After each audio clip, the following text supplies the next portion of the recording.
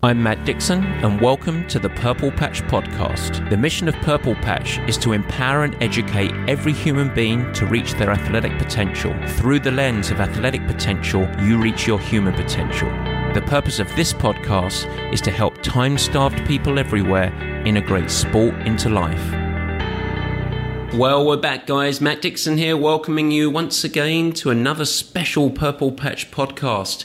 And this one is special because it's one where I find myself highly outclassed by three exceptional women who I, bizarrely, perhaps not so bizarrely, have been tasked with taking on a journey through professional triathlon. If you enjoyed the last conversation with Laura, Sarah and Kevin, our world-class pros, I think you're going to love this conversation today. This is what I labelled our Brainiac Pro Edition. Laurence Delisle, Sonia Bracegirdle and Cecilia Davis-Hayes, three charming and committed brand new professional athletes with Purple Patch. They are all starting their journey to world class, but all three of them have already excelled in many areas of life.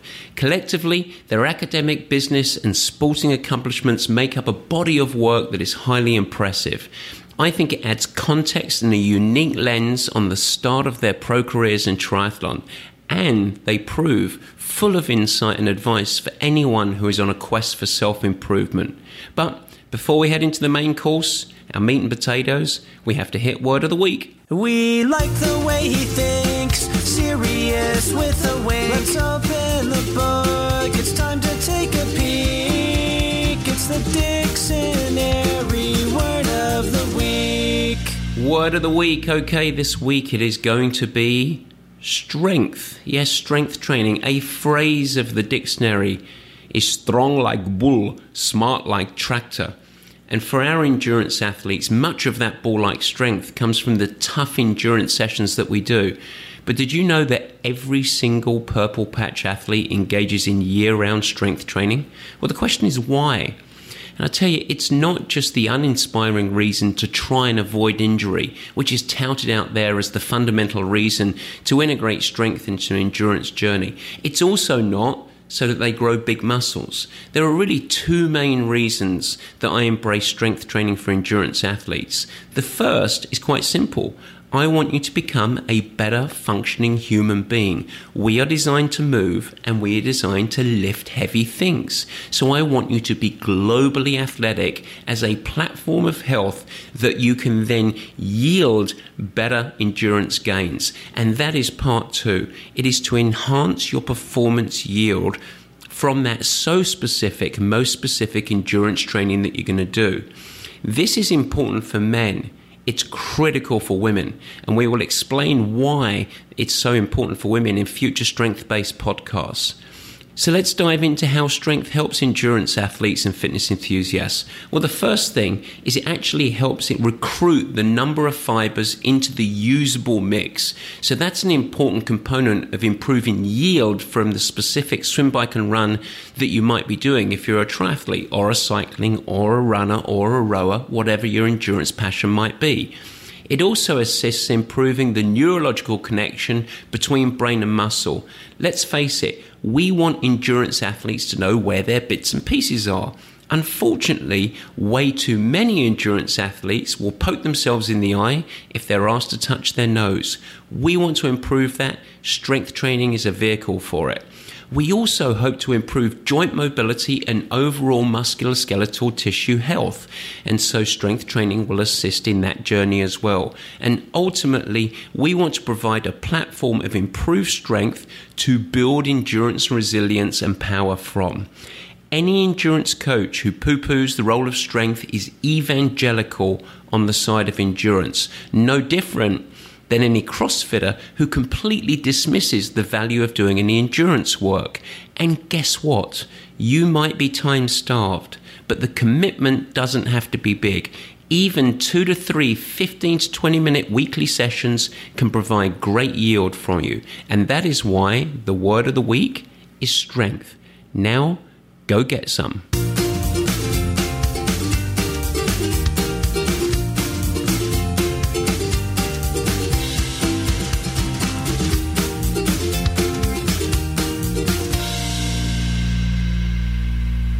All right, right, guys, the meat and potatoes, and this is an episode that I am truly excited for.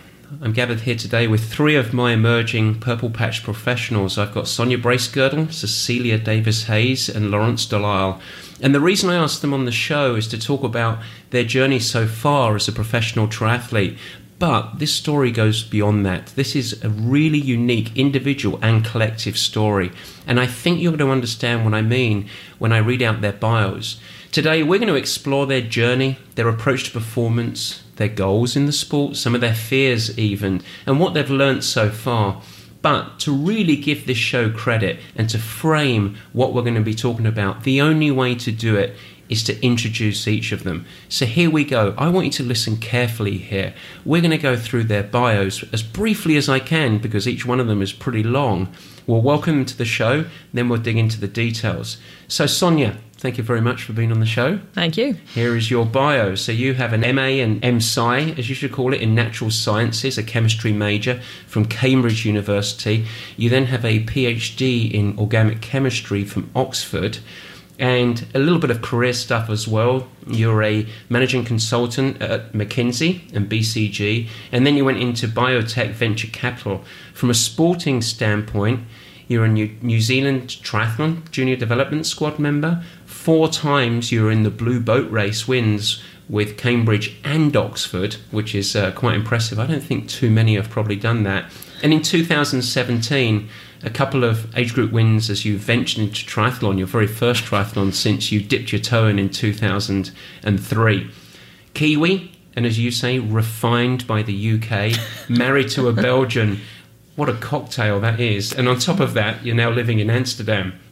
But since I've known you, I think you've been on every continent almost as you house sit around the world for the last 3 years, including living in a van in Chile for 6 months. So did I give you credit there? That's perfect. It's quite a background. And now you join Purple Patch and launch off and begin your professional triathlon career. Next up, Cecilia, or we call her CDH. So CDH, welcome. Thank you for having me. No worries, it's good fun. So you, as an underachiever that you are, you have a bachelor's in biology and pre-med from Williams College, which is in Massachusetts, and you're currently enrolled at medical school at Columbia University, expected May 2019, but you're taking a little bit of special dispensation here, a couple of years really, to go on a personal journey for triathlon, which we're going to explore as we go through this. From a sporting background, you're actually a participant in the Tour of California, which is a big cycling race in 2014. I actually did not know that. You've done a marathon, the one and only, and you broke 3 hours. It's true. It's not bad. And we call you the baby giraffe as well, so that's incredibly impressive as well. And in triathlon, you were the 2015 age group national champion in Olympic distance, 3rd place in the age group worlds, and you've already had a year of triathlon under the Purple Patch umbrella, where you've had a incredibly successful first year as you ventured into the sport. 2nd place at the Escape Philadelphia Triathlon, 4th at Augusta, 5th at Santa Cruz, Eagleman and Miami. Not a bad way to do your first year, so thank you very much. Yeah, it's been a fun journey so far. And now we have Laurence. So Laurence, you might actually hear me over the course of the show refer to Beanie, because most of our pros have nicknames, and in fact I wouldn't be surprised if Sonia earns her nickname throughout the course of this conversation. Oh dear. But Beanie, education, a Bachelor of Science in Marine Biology, so you're a marine biologist with a minor in teaching. You're a published author of Hydrobiology. Explain them all that. Predator presence alters prey diet composition, but not quantity in tide pool fish interactions, or whatever that meant. So I'll re-listen to that when I talked about that. You have a mild sporting background. You competed in both the US and Canadian Olympic trials in swimming. You're an NC2A Division I All-American in swimming. You swam for UCLA, obviously, for 4 years. You have several swimming records there. The only freshman to make the NC2As. And you actually had to medically retire from swimming due to a broken shoulder, which was actually your gateway to triathlon. We'll dive into that a little bit later. That's when you got into triathlon. You've become one of the most successful amateurs on the planet. Twice you've been the overall amateur at the 70.3 Worlds, and now your big toe is dipping into the world of professional sport. I want to add one more thing about Laurence, because outside of her fantastic background in swimming and sport and the backbone of being a marine biologist, she's also got some other interesting things as well. So you also, in that journey, and swimming is a demanding sport, you managed to learn to play 3 instruments. Yeah. The cello, the piano, the French horn. You almost left high school to become an Olympic pentathlete, which I had no idea was a part of your resume.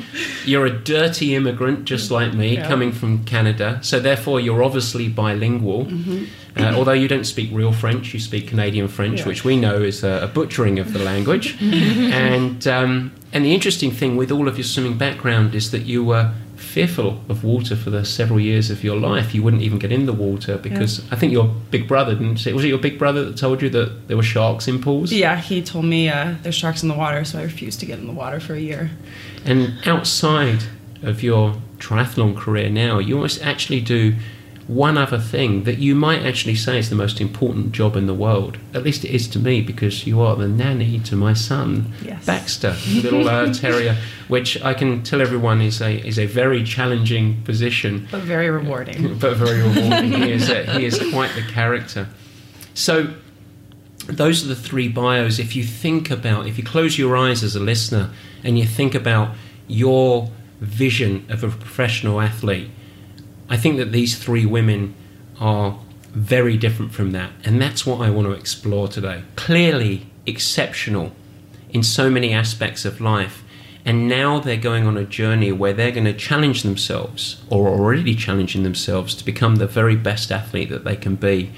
And so let's kick it off. Let's talk about this. I think this is really interesting. It's inspirational to start, even for me as a coach, and to have the honest privilege to be able to guide you in the sporting aspects. But all 3 of you have a massive background in academia, accomplishment outside of sport. So the question is, why? Why go after professional sport? What's the thirst? What are the goals? What's the mission? And I ask this for my professional athletes. I've asked this for some of the executives. But why are you choosing this journey? And maybe Cecilia can start. Sure.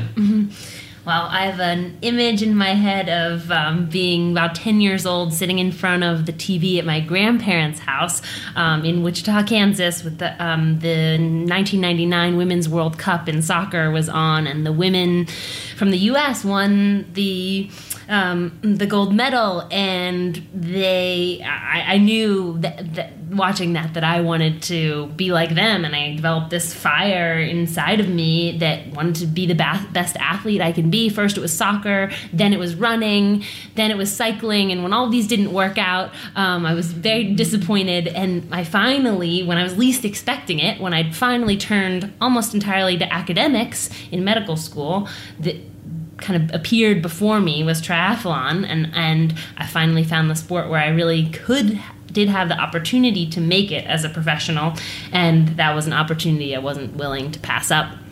And that really explored. I mean, you sort of, we are very fortunate that Columbia have been so sort of flexible with their programming, because you're really actually basically taking time out on this journey of medical school, which everyone appreciates is really challenging, really demanding, and pretty rigid. I mean, these are the rules, but they've actually given you a special dispensation, to go and explore this for a couple of years. Yeah, they have. So it was one of the harder things I've ever had to ask for, but it was a lesson in life that if you really want something, you make a meeting with the person in charge and ask for what you want, and even if you think they're going to say no, sometimes they just say yes. And if you go in with a plan and say, Mrs. Dean of Med School, can I take 2 extra years to do research, but hey, wink, wink, nudge, nudge, I would like to compete as a professional triathlete and graduate 2 years later, can we make a special clause for me, and she says, yeah, we have to get a special committee to meet on your behalf, but sure. Then I took the opportunity, and it's been one of the best decisions I've made. But. Well, interestingly, when you came on board with Purple Patch, and you were an amateur athlete under us, but you said, I've got this chance, and I started talking about long-term development, and you said, no, buddy, I got 2 years. Let's do this. And, so it is an accelerated program. How about you, Sonia? What's your story? Yeah, so I think sort of throughout like high school and university, I was always pretty focused on the academic side of things. So I had some great opportunities like studying overseas and stuff like that. And I think kind of thanks to all that and some great people along the way, I kind of had I reached my academic potential, let's say, and that's probably why I'm not in research now. But sports kind of always been there, and like Cecilia, I've always had this itch to explore the professional side of things, and it's sort of now I think the time has come, or at least I've made the decision to try to reach my sporting potential and to give. That side a chance as well, to see basically to see what happens, to see how fast I can be, and to see how sort of sustainable I can make it longer term as well. And Laurence? Well, I always grew up being very naturally talented in several disciplines. Whatever you'd put me in, I was good at, and I fell into swimming, loved it, had a love-hate relationship with it. And at UCLA, my 4th year, I had to medically retire because I slipped walking to class and broke my shoulder, and it was really devastating. And we were just at the height of resting and tapering, and all our big meets were coming up, and I just felt like I still had something in me. And my older brother, Guillaume, he was competing in triathlons, doing Kona, and I've always looked up to my older brother, always wanted to be like him. So my dad bought me a bike, and we all went on a bike ride. And I absolutely hated it. I was like, this is the worst thing ever, but I stuck to it because it was kind of a family thing. And then I met the UCLA tri team and loved the camaraderie in triathlon and just loved everything about it. Started competing and was actually good at it. And I loved having 3 disciplines, being able to swim, bike, and run rather than just swim 2 times a day. Mm-hmm. And I just saw myself excelling, and my older brother actually came up to me and he's like, Laurence, like, you should try to do this. You should try to be a pro. And to get his kind of endorsement was like such a big thing for me. And my parents fully supported me. They said, whatever you need, we'll help you. And it was just amazing. So now I'm here and finally becoming a pro and just excited to see where I can go. Yeah, well, over the last weeks, we've been talking about the journey a lot. And in your case in particular, actually, I think it's really a part of that story that's really important. And in fact, it reminds me, the very first connection we had outside of when you happened to meet me on a beach in LA and said, I'd like to talk to you about coaching. Your email that you sent me said, here's a video of me racing. And it was of you staggering across the line. It was the most unathletic thing I've ever seen. And Laurence was on route to winning the national championships, much like you did in the collegiate national championships. Mm-hmm. But she sent me a video that was the last 5 seconds where she was weaving from exhaustion and collapsed over the line. I said, please coach me. but from that point, that I think is really important and relevant is, that was now several years ago, and you've been a Purple Patch athlete for 4 years? 4 years. 4 years. And you were not ready emotionally or physically to transition to become a pro. And the one thing that is really, really hard is to have aspirations to deviate from academia or professional life and say, this is what I'm going to do, and then have a coach say, great, but you have to develop. Yeah. And now you're ready. And that's something that I believe will set you up for success. And I think we can both sit here and say, if we had have gone professional and you had qualified to be pro, you would have failed, which is, I think, a really interesting thing. Well, I really respected you for that when you came up to me, and you were the only coach that said you're not ready. And from a swimming background, I knew that there was a difference between being an elite level individual and then being world class and being like Olympic caliber, that kind of stuff. So when you told me you're not ready, I said, yeah, I'm not ready. I have no idea what I'm doing. My run sucks. Yeah, I'm a good swimmer, but that only carries me so far. So that's when I knew, and I looked at your philosophy and I said, this is the coach for me. Like, I need to be told no. And that's how partnerships get created. Let's go back a little bit, and it's a lovely way to get rolling. Let's go back and talk a little bit about that parallel, because academia was there, and it sounds like, am I right in saying that sports have always been, in one way or another, a part of your life and a part of your journey? Did any of you have a real deviation where basically sports became a huge back burner or non-existent? Or have you always been athletic and active? I've always been athletic and active. Yeah. I've had a couple surgeries that took me out of athletics, which really showed me how much I do love athletics and how it's really important for me in order to excel in all areas of my life. Because when athletics was removed, either by choice or because I was injured, my grades would plummet. I had too much time on my hands. I didn't really know what to do with myself.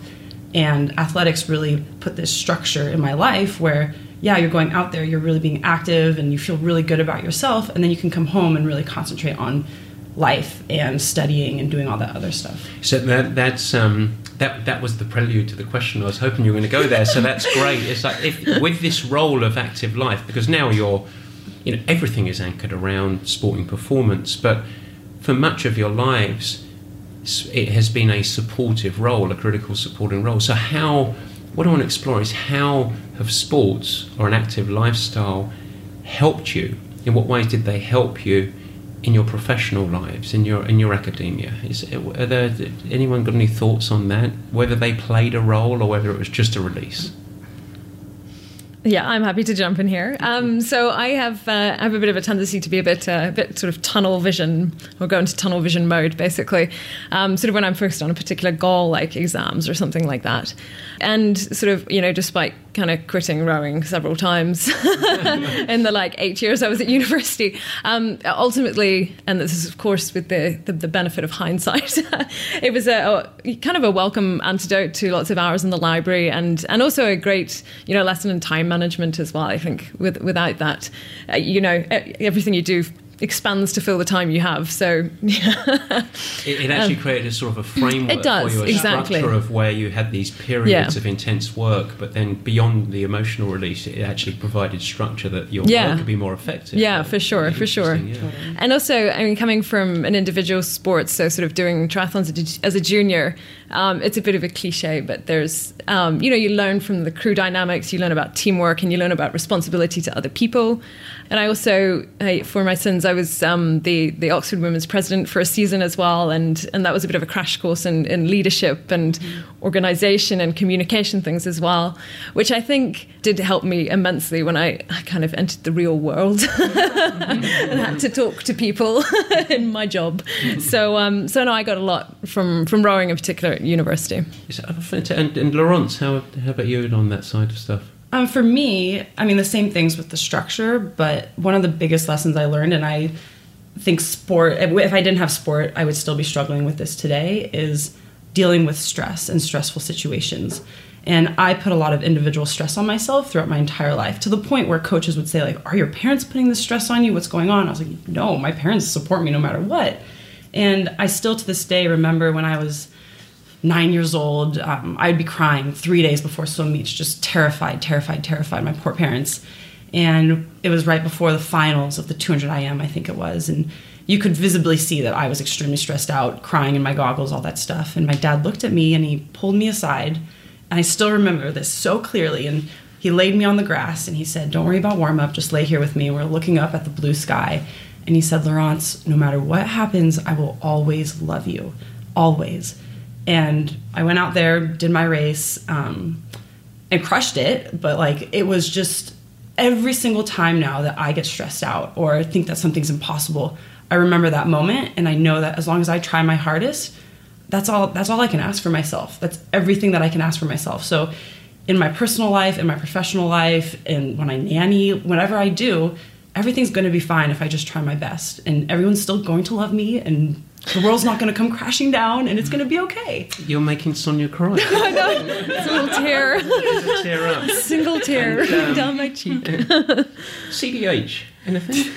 Yes. Well, like as Sonia was saying, it's having sport there is a good complement to studying or to being at work, because you have this all day where you're working your neurons, and then finally you can fire your muscle fibers, and just as a nice complement. And I think even beyond that, just not having all your eggs in one basket, either the triathlon basket or the medical school basket, for me is really helpful. If you have come home and have a rough day where somebody, makes you feel like you don't know anything about hypertension, and you can then go and run the hell out of a running workout, then it's really nice and you do that really well. Even if you did one thing poorly that day, you can exceed in the other discipline, and vice versa. If you don't have a great workout, like other triathlete pros who maybe that's all they're doing that day, I can go and make a really pretty figure for my paper, and that is a success.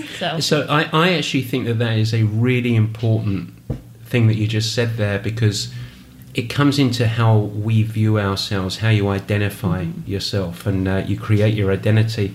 And we can take our professional career very, very seriously, and obviously all three of you have as you've gone on your journeys, and at the same time you can take your professional triathlon career or your hobby really seriously. But I think it creates multiple oil wells of life. You're not just having to suck from a hose sort of thing. You're actually got other areas where it distributes your focus, and you look for small victories. And sometimes it's almost the beauty of this sport as well, where you have three disciplines, and you can have a bad swim, but you might go back and have a ride and feel very different. And that's sort of a part of the luck and charm of multi-sport is you can have different weaknesses. You can have days or periods where you don't feel good in a certain session. So I like that, and I think that it can framing the sport as the release, as both a unit to help work performance, but also the release in another area of victory, I think is really important. So let's switch gears a little bit, and let's talk about the challenges, because you have lived challenges academically and professionally, and now you're on this journey where you've got a whole different set of challenges. So without diving into the triathlon details yet, how are sport and study, what are the similarities that you feel like with the challenges that you've faced on the journeys? When you sort of think about the two, can you draw parallels towards the journey of academia and the journey of triathlon? I think for me, one of the best things about a competitive sport is that you can basically build like this highly structured approach to, your year and your approach. Yeah, it's your approach to something. So you've got these macro and micro cycles of training, and you're building it around races, and you've got different priorities associated with them. And in that way, it's a lot like university and less like being in a job was for me. But so you have your courses, and you have your prelims and finals, and I love that. I love that structure. So I like the way each session, it has a purpose. In the same way, for example, a lecture or an experiment has, a focus or a hypothesis. And I also like the fact that, there's great value in working with other people, but also in tackling a session by yourself as well. But ultimately, I think the biggest thing is that I love the ownership that we have in sport. I think it was this morning or maybe last night, Kevin said a key session is as hard as you make it. So that was kind of his words of wisdom. And that's exactly right? It's just like university, you get out what you put in. So I'm going to be that cheesy person who quotes stuff, and I have checked that I'm not getting this right. But I think it was Maya Angelou who said, nothing will work unless you do. So that's, that's kind of the beauty of sport. And particularly like quite an autonomous sport like triathlon, is that you can take ownership of your journey and the progress you make on the way. And that's And so with that statement, which I think is, that's my coaching mindset, is each of you has to own your own journey, and we are here to sort of facilitate. When you go back to, so I want to explore coaching a little bit, and go back, how important were mentors in your studying, professors and roles, because it's ultimately your journey. But were the value and the quality of the mentors key for you to sort of accelerate or maximize your experience professionally within the academia? So for me, absolutely. And there's there's kind of there's a big variation in obviously who you come into contact with and stuff like that. But I think one of the biggest things is expertise. You're just like in coaching, exercise physiology, for example, is rapidly changing. Our understanding of it is sort of, morphing as probably as we speak. Yeah. And just, having someone with more experience and someone with a, sort of, I suppose, a more like global mindset to help you navigate that, I think is critical. That's what experts are for. And that's certainly why, I choose to be coached in this journey. And I think the other thing as well is having the bird's eye view, or the 36,000 foot view, or whatever you want to call it, is that it's so easy to get stuck in the minutiae and kind of focus too much on certain things in every session and get het up when something goes wrong, and not see that bigger perspective, see the bigger journey. And that, again, is what your coach, or, in the sort of academic sense, your mentor is there for, is to, it's a step along the way. It's part of the process. And they kind of help you see that. Well, how do you see the value or the role of a coach? Yeah, so I can draw similar parallels with my mentors and my professors in medical school, kind of their ability to see the big picture and take a step back and say, what if it's a clinical situation? Okay, what can we do to really impact this patient's life, and not getting so drowned out in the details? Okay, this dose of this medication, which is what you tend to do when you're a learner, just take baby steps. And I think for a coach, there's a little bit of a different relationship. You're really placing your trust fully in someone, and I think that's a big reason I was being coached by more of a friend, and I realized when I would toe the line for a race, these doubts would start to creep into my head. Am I prepared? Have I done the right thing? Did I do too many miles on that long run, or too few miles? Yeah. And since I've been coached by Purple Patch in the last year and a half, I've thrown myself totally in, and not like I was an unthinking, unquestioning, uncritically minded monk, but I trusted completely in the program, and I asked questions, and it was a back and forth, but I really believed.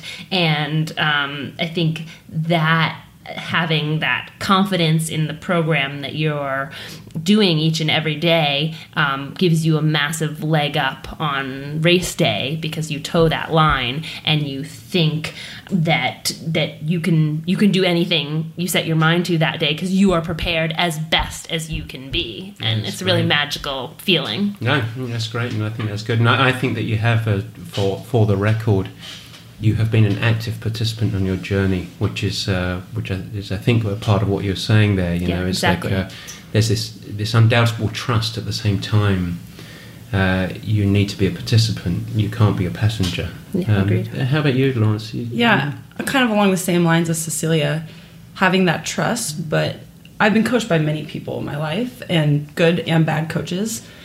And one of the biggest things for me is not only that you trust the coach, but the coach trusts you. Yeah. Because if the coach doesn't trust you, you can't go up to the coach and say, I'm exhausted.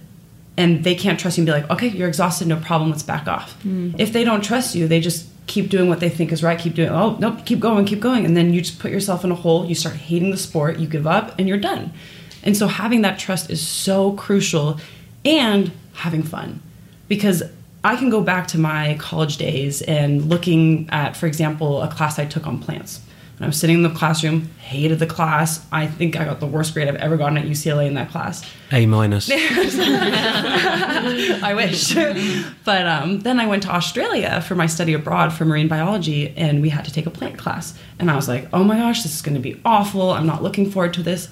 I had the most wonderful professor. We spent 2-3 weeks out in the wilderness exploring like the biodiversity, and we were sitting there in rainforests, and he would walk through and give us examples, and I ended up loving plants, and I was like, this is the most amazing discipline ever. Can I keep doing this? Like, wow. And it was just the difference between having this amazing mentor who made it fun and exciting and amazing, rather than a boring person that was just like, do this and this and this. And that's not what I want. Yeah, and it comes to if people in any vein of sport or otherwise are looking for a coach or a mentor, I think it's fit is the critical element. Huge. Because some people, understanding yourself and knowing what you need to ultimately facilitate your success, I think is a really important component. And I always say it when I just came back from a conference, Purple Patch is not for everyone. We are not the right coaching team for everyone. I'm not the right coach for everyone, because I'm obviously,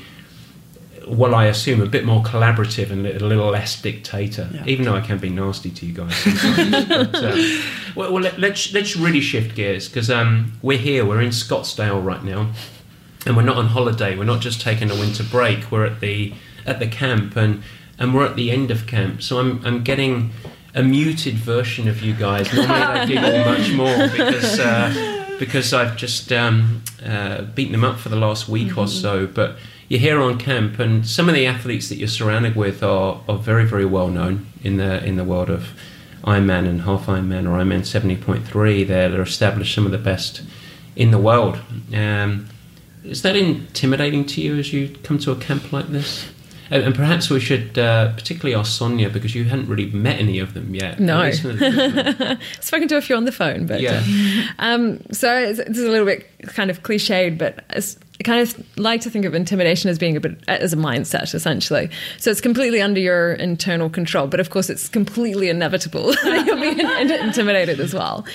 So yes, certainly there's an element of intimidation certainly coming into something like this.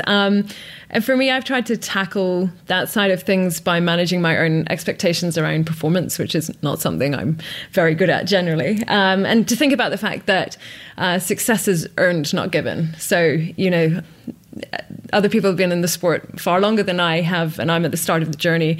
And to be kind of, realistic around where I am. But kind of the biggest thing I think is seeing it as an opportunity. So, being surrounded by such awesome people means that we have a lot to learn, and this is a great opportunity when we're all living in a house together to do that. So that's been a focus for me, is to try make the most of that. And you two guys have been to previous camps, so this one probably wasn't too intimidating. But go back to last year, Cecilia, which was very much in the same position as Sonia. Tell us about your experience at camp last year, because we're gonna, it was painful, wasn't it? Yeah. Was it intimidating before you came?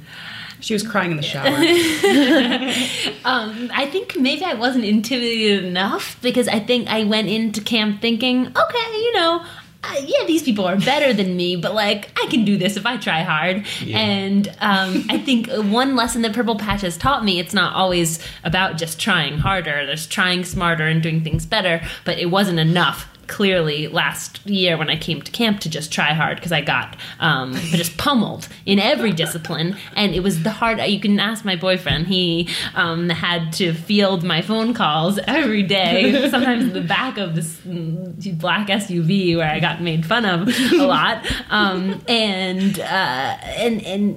so it was a reality check to say, wow, these are world-class athletes, and this is how they train, and this is how they approach the training session, these are their habits, and this is how hard, how they conduct themselves in a workout. And that was really, like Sonia's saying, an amazing opportunity to then take that back and say, this is how they're doing that every day. If I want to achieve what they've achieved, I need to do that too. Well, that was a standard, and I think for you, in fact, we started, that's great that you just told that story, because we started this camp this year with me talking to the entire group, and I said, the epitome of what this camp is about is not the work that we do this week, but what you do with this work and the lessons that you take, that you go home and apply. Fast forward a year, you saw a standard that was higher than you thought it was going to be, and a whole bunch of stuff that you needed to work on, and you went back and you worked on it, and now this year you're right in the mix. And it took patience, it took baby steps. It wasn't a giant leap that you made, but it was something that incrementally you got, where a year later you look back and you say, wow, we can laugh about that now. And we all know there were lots of tears. But we also know that the tears are not here this year, because you've evolved and you actually had a great year. So what were what have the lessons that you have drawn out of camp this year so far been, sort of as you've gone through and you've drawn, and knowing that we don't just talk about training here, you know, we talk about everything, but what are the key lessons from camp so far for you guys? I think for me, evolving from 4 years ago being here and the things that I've changed in the last few years, I've really seen a direct impact of nutrition for me. I've arrived, like now that I have a nutritionist, Kyla, and she really tells me what exactly I need to do to fuel myself. Whereas before, I kind of looked at food and thought, oh, well, this is kind of what I need to eat, and this is what I need to eat, and I don't really know. And it was actually a big stress in my life because I didn't really know what to eat, and I knew I didn't know what to eat. And now that I really know I'm fueling myself, I can tell that every session I come back, I feel good. Mm-hmm. I'm ready to go again, and I'm fueling afterwards, and it's what I need, and that's just made a huge difference for myself. And being able to look at everyone. So my first year, you know, you come in, you're a deer in headlights. You're like, oh my gosh, this is crazy. This is, whoa, I'm with Jesse Thomas. Oh, like this is awesome. Mm-hmm. And then you start evolving, and you look at people and you say, wow, look at how they're riding their bike. I need to ride like that. Look how they run. Wow, I need to run like that. Look how they're swimming. Wow, I need to swim like that. And you really try to apply that to yourself. And you're not only learning from the coaches, but you're learning from all these amazing individuals around you and applying that to your own life. And I think just going back to Kyla's our residential sort of or resident purple patch dietitian. The one thing that she's done so well for you, I think, is really being pragmatic mm-hmm. and not making this about how much weight can you drop. Yep. I mean, this is all about being habit driven, yep. isn't it? And yep. actually setting you up. And the interesting thing that I've heard you say there was it was a stress reliever. Mm-hmm. So it's actually sort of empowered you. But it's not like you're living like a monk. Oh, no, not at all. No. I think that's really important. Yeah.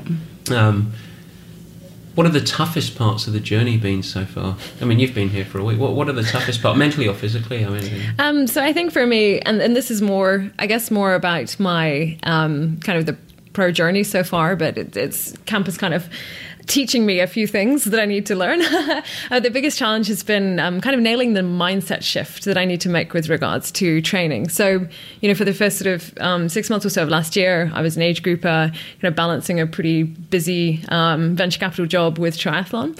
And I was quite focused when it came to training on the process side of things. So it was like something I had to squeeze in at certain times of the day. And my aim was basically to be as efficient as possible with doing those sessions. So it was very, very process driven. And I'm understanding and trying to sort of make the shift, you know, as a pro, and I think also likely if I were to still be an age grouper and wanted to progress more, that that mindset kind of needs to change.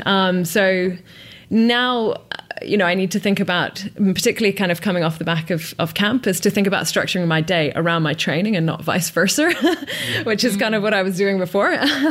And kind of think also about the bigger picture before starting each session. So, you know, rather than kind of, you know, banging out my swim set and be done out of the pool and showered by 7:30, I'm now trying to think about, you know, what am I trying to achieve? What the point of the session is? You know, how does it fit in the grand scheme of things? You know, what technical points I should be focusing on. So I've got, you know, maybe 6,000 strokes or something to do. What can I think about during those strokes? And what do I need to execute in order for me to consider this session a success, be that a time or, you know, certain a drill or something like that. I found it sort of a surprisingly large mental shift, and something I was a bit surprised that I was sort of taking a while to get there, basically. And I think this week so far has really sort of solidified sort of A, the importance of doing that, and B, you know, kind of how to do that. So, you know, being here and being in front of the you know, the coaches, and I'm gonna steal a dictionary word here. It's really helping me to be more present, basically, in my training and recovery. So it's, you know, seeing what other people do and putting that into practice. It's actually quite staggering what you just said there, because a couple of episodes we went through sort of the one element of the podcast was actually the difference between mindset of a professional and an amateur. Mm-hmm. And one of the phrases I always use is a professional is unapologetically world-class performance, and so life has to be built around this very short period of time ultimately that you are on this quest to become the best that you can be. For an amateur, it's to improve, to achieve your goals, but also thrive in all the other elements of life. And so that obviously that resonates with balance and big life and everything like that. And for you to now go from this transition from, I mean, just this camp, we decided, yes, you will go pro. So you are newer than you. You don't even have your license yet. Super newbie. It's happening in front of you, and it's happening on this camp. And that's really amazing, I think, for listeners to hear. That it's like, wow, there's this transition for you. CDH, what about you, Madame? Wow. I think these camps, whether you're an amateur or pro, or whether it's a purple patch camp or another type of camp, you go for to kind of speed up the process of your improvement. It's not about going in and putting the biggest week of training in that you've ever done, which is true for me. This year and last year, yeah. But it's also about being under a critical eye. Our eyes who can tell you things, form things, or technique things that you need to improve on. And it's sometimes not what you want to hear. You want to hear, oh, you're doing great, just keep on doing what you're doing. And then you can go back home and go in the pool and do what you've been doing, and you're going to get better. But that's not always the reality. And so for me, being told to do something that you think you're already doing right and making an intervention that you weren't expecting to hear, that's a hard part about being at camp. But it's humbling. It makes you, okay, wow, my version of reality is not what's actually happening here, and I need to do, just like Sonia, a mental reset. And okay, I need to have a different approach. And I guess I'm mostly thinking of swimming here, which is my weakest discipline, where I've been told that what I thought was my 80%, kind of my endurance pace for swimming, I was actually swimming at about 50%, and that felt hard to me. I felt winded, but I took someone telling me that I could go, or pushing me to go harder for longer, to realize, oh wait, there's no way that could be your 80%, because you can go much harder than that for 5 minutes and keep on doing it. So it's like, and that was it's hard to hear and hard to see. And I can summarize, by the way, that very long description of that 80% was wrapped up by me with, hey, step it up, sister, enough of the weak sauce. So basically what I said. Yeah, pretty much. So here's a quick one for you. But as off of all of that, and we talked about academia, here's a quick one. Might be a one-liner. I'm not sure if you get to answer this. How do you define success for yourself? Who's going to get labelled here? What's success for you, Laurence? Success for me, and I have thought about this, because I think a lot of people define success as getting first place or becoming world champion. And for me, at least, success is giving my all every day and making myself the best that I can be, and through that journey becoming a role model for others. And it's really important to me, because throughout my life I've had lots of role models. Like Laura has been an amazing role model, Sarah Piampiano, Sarah Cometto. They all helped me on this journey, and they're still helping me, and I hope that I can do the same thing for other people, and that they can look up to me and say, like, wow, like, look, like, and she's friendly, and oh wow, she'll talk to me. And I just think that that's so important, and if I can do that and make other people's lives better and also go kick butt, that's awesome, and I'll be really happy. This is a family podcast. We say kick behind. Sonia, what's success for you? So I'm going to be a little bit of a cheesy kind of millennial here, but I think I'd ultimately like to have a positive impact on the world. So to leave the world a little bit of a better place than when I entered it, and I'd like, sort of in the context of professional sport, I'd like to be able to use my pro career, at least to start with, as a sort of platform to achieve this. So I'm going to take a little bit of airtime to say that this year I'm going to be racing in 1% for the Planet kit. So it's an organization basically that encourages businesses and individuals to donate 1% of their earnings or their revenue to environmental causes. And I kind of hope to be involved in a bit more environmental activism and, sort of become a little bit more influential in that way. Fantastic. So What's success for you, Susie? Yeah, also sort of a cheesy answer and similar to what these guys have said, but I guess we're a little bit similar since we're female triathletes and academic overachievers. I want to do a good job. You know, I want to do a good job at what I set out to do, and I think that means setting realistic goals, that in looking within inside yourself and saying, what do I really want? I think that's something I've struggled with, kind of doing things for the right reason, and not just doing what all my peers are doing. And I think that's been a decision making the decision of like what type of doctor I want to be, and I've done way more homework in this step as opposed to previous steps, like, you know, what to major in or where to go to medical school. And I think I've really talked to people who are further on in their careers about what they're getting out of it, and thinking like 20 years down the line instead of 10 years down the line. And so choosing a career that's and a path that's gonna be a good fit for me, because if I'm happy, I'm gonna do the best job, and that's gonna have the best positive impact on those around me. I think all three sort of resonate of personal excellence, but the desire to be a positive influence as well across landscapes, which is really nice. What are the keys to success in your sport? What are some of the framework when you sort of think about you on your journey? Is there anything that you need to help you be successful? For me, community. It's so important. And that's why I'm in San Francisco with Purple Patch, because you can train with other professional athletes who are doing the same thing as you. This is their job. They're doing it. You love it. You grumble, you mumble, and you're like, oh man, another workout.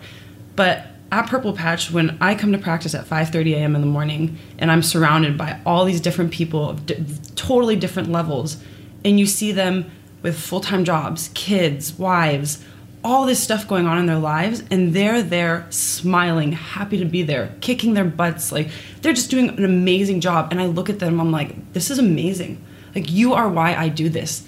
And I love it. And even in bike class, you know, we're in there, and I always go next to one of my really good friends, Debbie Callie, and we are dancing to the music, we're laughing, and when it's hard, and I put my head down and we're working hard, and at the end, you know, we give each other high fives, and I purposely put myself next to her because I love it, and I'm laughing, and it makes my day that much brighter, and that's the reason why I'm there. And so you actually draw on the lower level athletes to lift your boat as 100%. A professional athlete, because there's a shared respect of the fact that they are doing this within craziness of obviously very challenging lives. I think it's absolutely amazing. And you get to lie on the couch all day outside of exercise. So, do you guys have anything that you think are really critical for your excellence? Briefly? Yeah, I think ultimately if you're spending 15, 20, 25 hours a week doing something, it needs to be fun. You touched on this, but I don't think any of us would be where we are if we just if we didn't have the pure and simple joy of riding a bicycle. Like, how fun is that? Every time I get on it, I'm like, oh, this is great. Or even now jumping in the pool, I'm like, oh, I get to float like I'm on vacation. Or not That's float totally so much.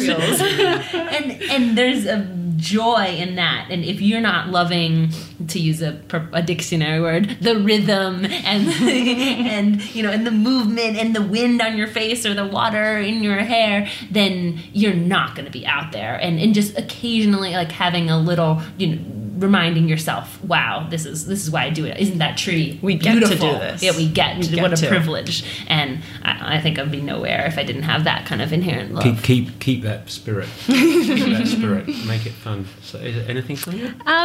So yeah, I think over the past week, again, I've kind of gained an enormous appreciation, you know, for the performance benefits that basically come from being a smarter athlete.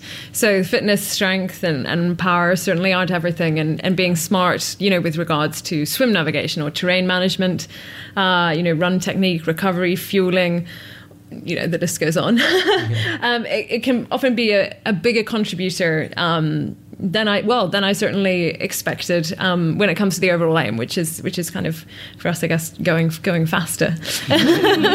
Well, we get so I think so many people, it's so easy to get drawn into metrics and meters and equipment and the next best thing, and so much of it is grounded in really, really basic stuff. And you know, I had a conversation with Ed Baker of Facebook and Uber, and now transitioning into elite amateur triathlon. He sort of always talks about the 80-20 rule, where 80% of the value comes from the 20% of the work, and you know, the last 20% or whatever it is, you know, understand. I flummoxed that. So let me swiftly move on. Well, actually, just like talking about the sort of the data side of things. So I think one of my personal keys to success in the sport is learning to accept that progression isn't linear. So I kind of expect that it's going to be a journey like going up a set of stairs, and everything builds nicely, and I'm happy with that.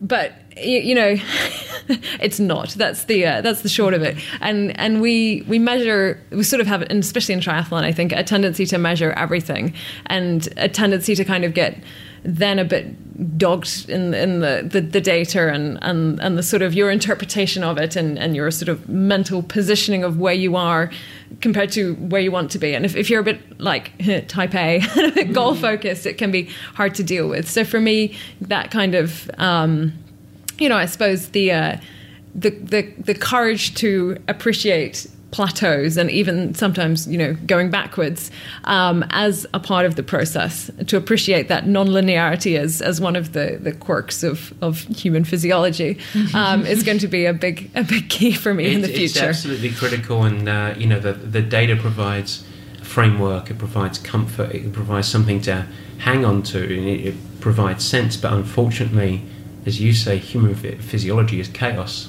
and we are doing this within the boundaries of a chaotic life as well. And so we can do all we can to track and progress and learn utilizing the data, but that cannot drive us, because it is never linear. It never has been linear for anyone, so it's important. So here's a surprise for you guys. We've got some quick-fire questions. Every guest gets quick-fire. Oh, no. So Cecilia, I'm going to predict failure here. Because on the quick-fire questions, you're only allowed to answer it with either one word or a cluster of words that make up, collectively, something called a sentence. Okay? And so we are not allowed to talk in paragraphs here. And it has to be from the gut, and it has to be quick, because there are 8 questions. So 8 times 3. Someone help me. What's 8 times 3? 24. There you go. Well done. Thank you. I would have found that one. That first success.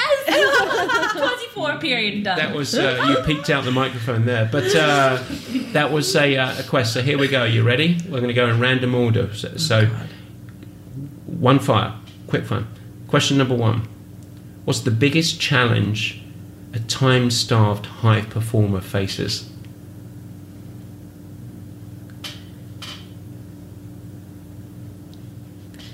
Learning to appreciate that you can only do several things well at one time. Sleep. Fueling straight after. Fueling straight after. Okay. Number 2: what's your number 1 performance habit to maintain daily energy? Nutrition. Nutrition. Sleep. No, you stole mine. Sleep. Sorry. Sleep. No, that's okay. You can have the same ones. That's all right. All right. Training. A, listening to music. B, focus on the task at hand. Or C, troubleshoot work or life problems. Focus on the task at hand. Focus on the task at hand. I do a fair amount of troubleshooting. You do a fair amount of troubleshooting. We need to have a conversation. What do you wish you had more of? Sleep. Time. Money. You're in the wrong sport. Okay. Training. Fly solo or surround yourself with a crowd? Crowd. Solo. Solo. Lone wolves. Name 1 or 2 characteristics of an elite performer across all disciplines. Present. Gumption. Resilience. All 3 I agree with. Who has been your biggest mentor, performance or not? So sports performance or not. Who's been your biggest mentor? My dad. My dad. My husband.